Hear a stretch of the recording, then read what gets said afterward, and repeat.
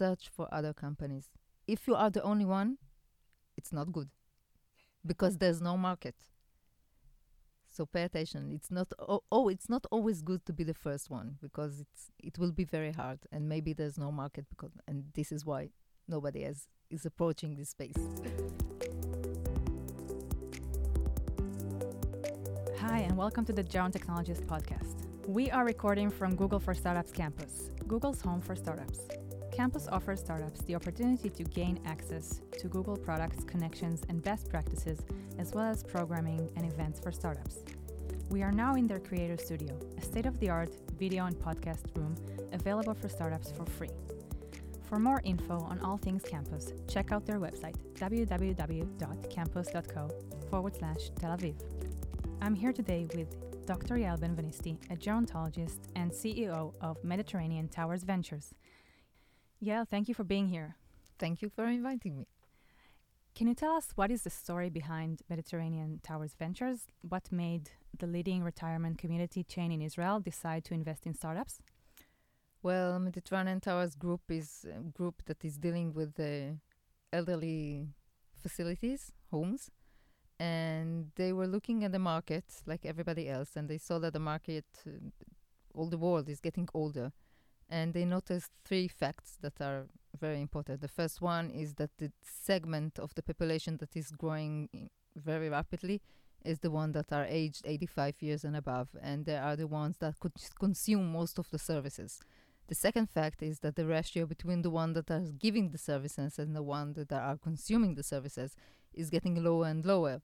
So if we as a society wants to continue and provide services to a growing population, there's no other solution than to develop technologies that will give solutions that are with a very broad variety, with a good quality, and with no geographical barriers.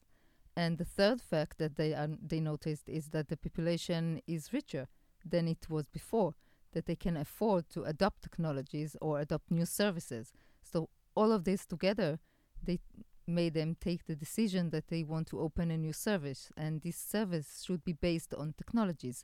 And then they understood that they have to search for technologies, and they opened a fund that will not only search for technologies, but also invest in the technologies and be part of the development, because we're looking to be a strategic partner of the technology, of the startup, and help him develop the product so it will really fit the market needs. That sounds like a good motive. And the second factor that you talked about is called the caregiver support ratio, right? Yeah. Okay. What types of companies are you looking to invest in? Well, we're looking to invest in everything in the elderly lives that surround elderly lives, everything except pharma, because pharma is very expensive and the regulation is very hard. So we invest in technologies for aging well, for medical device, in engagement in the community, in financial aspects, in traveling, like booking for elderly population. Everything that surrounds one's life. Can you give us some examples of companies you already invested in? We are open 2 years. We launched at July 17. We invested in 3 companies up to now. The first one called Juniper Technologies. It's a platform based on the television at the elderly's home. They operate like daycare centers, an interactive daycare center in the home. So you can open a channel and be active in social groups, in physical groups, exercise. You have a number that you can send photos to the television of your beloved one or videos and connect through the TV. You can send messages, of course. You can send some record content or some live content and be active with the community and stay in your home. What we saw in the pilot that was very nice is that especially women, when they stay home, they start neglect themselves and neglect the home. It's not so tight and they don't put makeup and they don't dress so well. And when they start joining these live broadcasts, they start putting makeup and they start dressing nicely because everybody can see them. So the family gave us some good feedback about this live broadcast, and it really upgraded their lifestyle and their quality of lives. That's amazing. What made you do the transition from being a gerontologist? I should also mention that Yael has background in physical therapy. She used to be a physical therapist. Mhm. What made you do the transition from classical gerontology to age tech? Well, I started as a physical therapist in Maccabi. It's one of the health providers, big health provider in Israel. And I was working with orthopedics problems and with children. And back then, my grandma was a resident in one of the nursery homes in Haifa, my hometown. And the staff were not careful enough to close the barriers of the bed every night. So she rolled over and she hit her head in the wheelchair that was standing near her bed. And she got a hemorrhage, a brain hemorrhage, and she died from it. Oh my God. And then I decided that I'm leaving this space of orthopedics and children and start working with the rehabilitation and elderly. I start working in nursing homes, and I loved it from the beginning. And I was always looking for innovation, for new projects to implement in our services. So I won some prizes for doing these projects. And one day came an offer from the Israeli Gerontology Society to apply to be a board member after I won some prizes. And I looked at the board members list and I said, okay, but everybody is professor or doctor and I'm only have BA in physical therapist. And I say, why not? I will go. And I applied for the board member and I was elected. And I start my role in the society, and then came a request from the Israeli Society of Electrical and Electronic Engineering, and they opened a group for aging well technologies, and they were looking for someone to represent the gerontology world, and nobody wants to go, and I love innovation, so I applied, and I went. And after there were, I think, 20 people in that group, and every meeting was around 7 people. We sat in a round table in one of the meeting rooms, and we decided to do an international conference, and I was the youngest one, so I was the chairman, because I have a lot of time, free time. And it was very successful one. We had 18 guests from all over the world, and it was really, really a success. And the one that established that group, he said that he wanted to open his new startup, would be a founder, and he wanted to quit. So they made the election. I applied to be the chairman, and I was elected. So since back then, I'm the chairman of Technologies for Aging Well Group. And then every 2 years, the Society of Gerontology in Israel is doing a big conference. It's an academic conference, and they were looking for 2 persons to be the chairman. Every 2 years, there will be someone else from the board member, and I was elected to be, after I did the successful conference for the Society of Electrical and Electronic Engineering, I was elected to be the chairman of this conference also, with some new doctor, and young doctor, and she said that she doesn't want to work with me because I only have a BA and I'm not working in academia. We're not going to name names. No. And the chairman of the society called me and said, okay, look, this is the situation. Drop yourself out. I'm asking you to leave because I don't want to do it. So I prefer that you will go by your own. And one day you will understand. And up to now, until now, I will never understand something that I was so offended. Yeah. But it made me realize that I have to go and study. And I went back to the university and applied for MBA, to do MBA in gerontology. And I came for one of the professors that I said I want to do a thesis because one day maybe I will want to do a PhD. And we talked and I said I want to do my thesis about discrimination in health departments. And she said, well, it's a PhD thesis, so go to do a PhD, directly from the MBA, don't stop. And I said, okay, I will think about it. She said to me, it will take you 4 years, but you will finish with a PhD. So I did it. And I finished my PhD. And still working with the Gerontology Society and the group of Electrical and Electronic Society. And then I met my partner, Dov Sugarman, that he was the ambassador of Aging 2.0 in Israel. And we said, oh, there's no room for 2 groups, so let's join forces. And I told you, we started with 20 persons, and then when I met Dov, we were almost 1,000 members. and we opened Aging 2.0 Israel, and we represent them together in Israel. Now we have more than 1,500 members. We're doing meetups, we're doing conferences. It's very successful. We have a lot of activities. And then came the offer to open the fund. In Mediterranean, someone from Mediterranean Towers Group came to one of our conferences. He said, do you want to work with us to establish a fund that will invest in technologies for aging? Well, of course, we said, yes, we want. And we started together. And unfortunately, Dov decided that he was going to his own startup. He left the fund, and I stayed as the CEO. Wow. This is my story. This is actually, I've known Yael for several years, but I've never heard the whole story. And I think it's quite remarkable, and it's actually very inspiring for gerontologists out there listening to us. I'm not sure you can follow Yael's exact career path, but we can definitely all learn from her about daring to dream, if you will, and like do the change. Yeah, and make changes and not follow not necessarily follow the regular career path that's been set for us. And the fact that you had to go and get a PhD paid up, right? Yes, of course. I'm not working in the space that I was doing my research in, but it's certainly opened doors, and suddenly everything that I say is very important and very, very good. It's also because you're smart and you make sense. So do you only invest in Israeli companies? For now, yes, but my plan is to open our fund to international investments. I think Israel is a very innovative country, but we also have to see what's happening outside of Israel.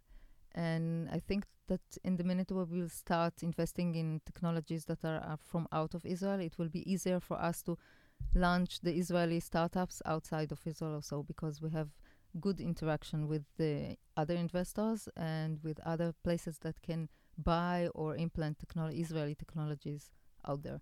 So international startups in age tech, you can contact Yael. I will link to her website in this post. What do you think makes the Israeli age tech ecosystem unique? I think Israeli, in general, love to dare. If you tell them to sit and think as they should and do what they are told, they are not used to do it. So every time we're inventing something new, we see someone that needs something, and suddenly there is a solution. But it goes very fast. We are very fast in innovation. We are very good in innovation. We're not so good in implanting. And we are a very small market. So we develop things, and we very rapidly we have to go out. We have to search for new markets, and then we have to expand ourselves to outside of Israel. A valid point. So if we're looking at the aging market or the age tech market, what are the gaps that you see that startups are still not addressing? I think startups really don't know how to segmentize the elderly population. They think that everybody above 65 years and above is the same, more of the same, and they are not. There are special needs inside this, what we call elderly population. There are special needs for special age groups, and they need to know these needs. They need to know how to segmentize the population, because they have to know who is my customer and who is my payer. And when we are speaking about payers, every country has a different system. So they also have to know what system of payers they are dealing with, because in the United States, there are insurance companies. In other states, there are maybe the municipality system or the government will pay. So it's very difficult to know, and it changes your whole market plan. And I think this is a space that we have to learn a little bit more. Design is a weak point. I think that, I don't know why, but there are a lot of colors in the world, and most of the products are all white or black or green, that is green that in the hospitals, that is a very ugly green. And they forgot that there is a lot of colors, and the product should be joyful. It should be a nice experience to use it, and they forget the experience. If I have diabetics, I know I have diabetics. You don't have to remind me every day by using an ugly product. It has to be fun. And so design and knowing your customer and payer. I think the price is high, but it will go lower and lower since there will be more and more products available and more markets. So this is the main two barriers. Technology is existing, knowing the needs. That's very good advice. Where do you see the space in 5 or 10 years? I think the big companies will realize that there is a good market, and we will see more and more retail companies or big companies like Google, Microsoft, Apple trying to reach to this market and developing a product. We will see Apple already is trying to reach this market. I think that we will see them innovate the hardware and open the hardware for startups to implement their software. So I think that if there is a startup that is working on hardware, take care, because no offense. No offense, but take care, because the big companies are working on hardware and they have the resource and they will do a nicer job, and they have the market to do it, the resource for marketing. I think that you should really put your effort in adding another layer on this hardware to be more adapted to the elderly population needs.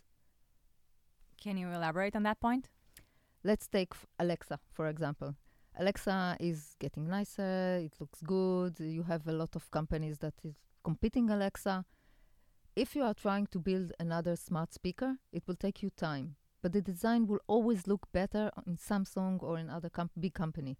So don't spend your money on hardware. Take Alexa or every other smart speaker and try to add another layer on this speaker to address some challenge in the elderly population. If you could give entrepreneurs in aging one piece of advice, what would it be? Learn how to segmentize the population, learn who is your customer, who is your pair, and search for your competition, because there's a lot of companies around the world. Everybody is progressing in one way or another. Search for other companies. If you are the only one, it's not good, because there's no market. So pay attention. It's not always good to be the first one, because it will be very hard, and maybe there's no market, and this is why nobody is approaching this space. Yeah. Okay, this is my final question. What impact do you hope that your investments will make on the lives of older adults? Well, we're looking for disruptive solutions, so we really hope that one of our solutions finally we'll see them in every house, almost every house. I really want to see elderly population engaged in the community, people that are not afraid from getting old, and I want for myself other solutions from what we have today. I don't think that there is really engagement in the community for elderly population, and I deserve a better future. Everybody deserves a better future, so I'm working on it, and it's very exciting. It is exciting. It's actually a very optimistic note to end our interview with. Is there anything else you would like to add? Besides asking international entrepreneurs to apply for us. Yeah. We also open our houses. We are a chain. Mediterranean Towers is a group with 8 facilities. We have more than 1,500 residents. So if someone wants to do a pilot, even if it's a short one for a few days, it's coming with delegation from abroad. We open our homes. There are a lot of people that are waiting to test technology. They can get real feedback. And sometimes getting a feedback from someone that is not from your country and doesn't know the nuance that you built your product on is very important, especially if you want to launch your product in the end for other countries and be international, then you have to get the international feedback. So even if you are not looking for investments and you're only looking for some feedback, approach us. Excellent. Yael, thank you so much. Thank you. It was lovely to have you here and to see you again, as always. Thank you. Bye. That's all we have for today. If you want to receive updates on upcoming blog posts or podcast episodes, visit thegerontechnologist.com and subscribe for updates. And of course, feel free to use the contact page on my website to write to me and give me feedback about this episode or tell me about what you want to hear next.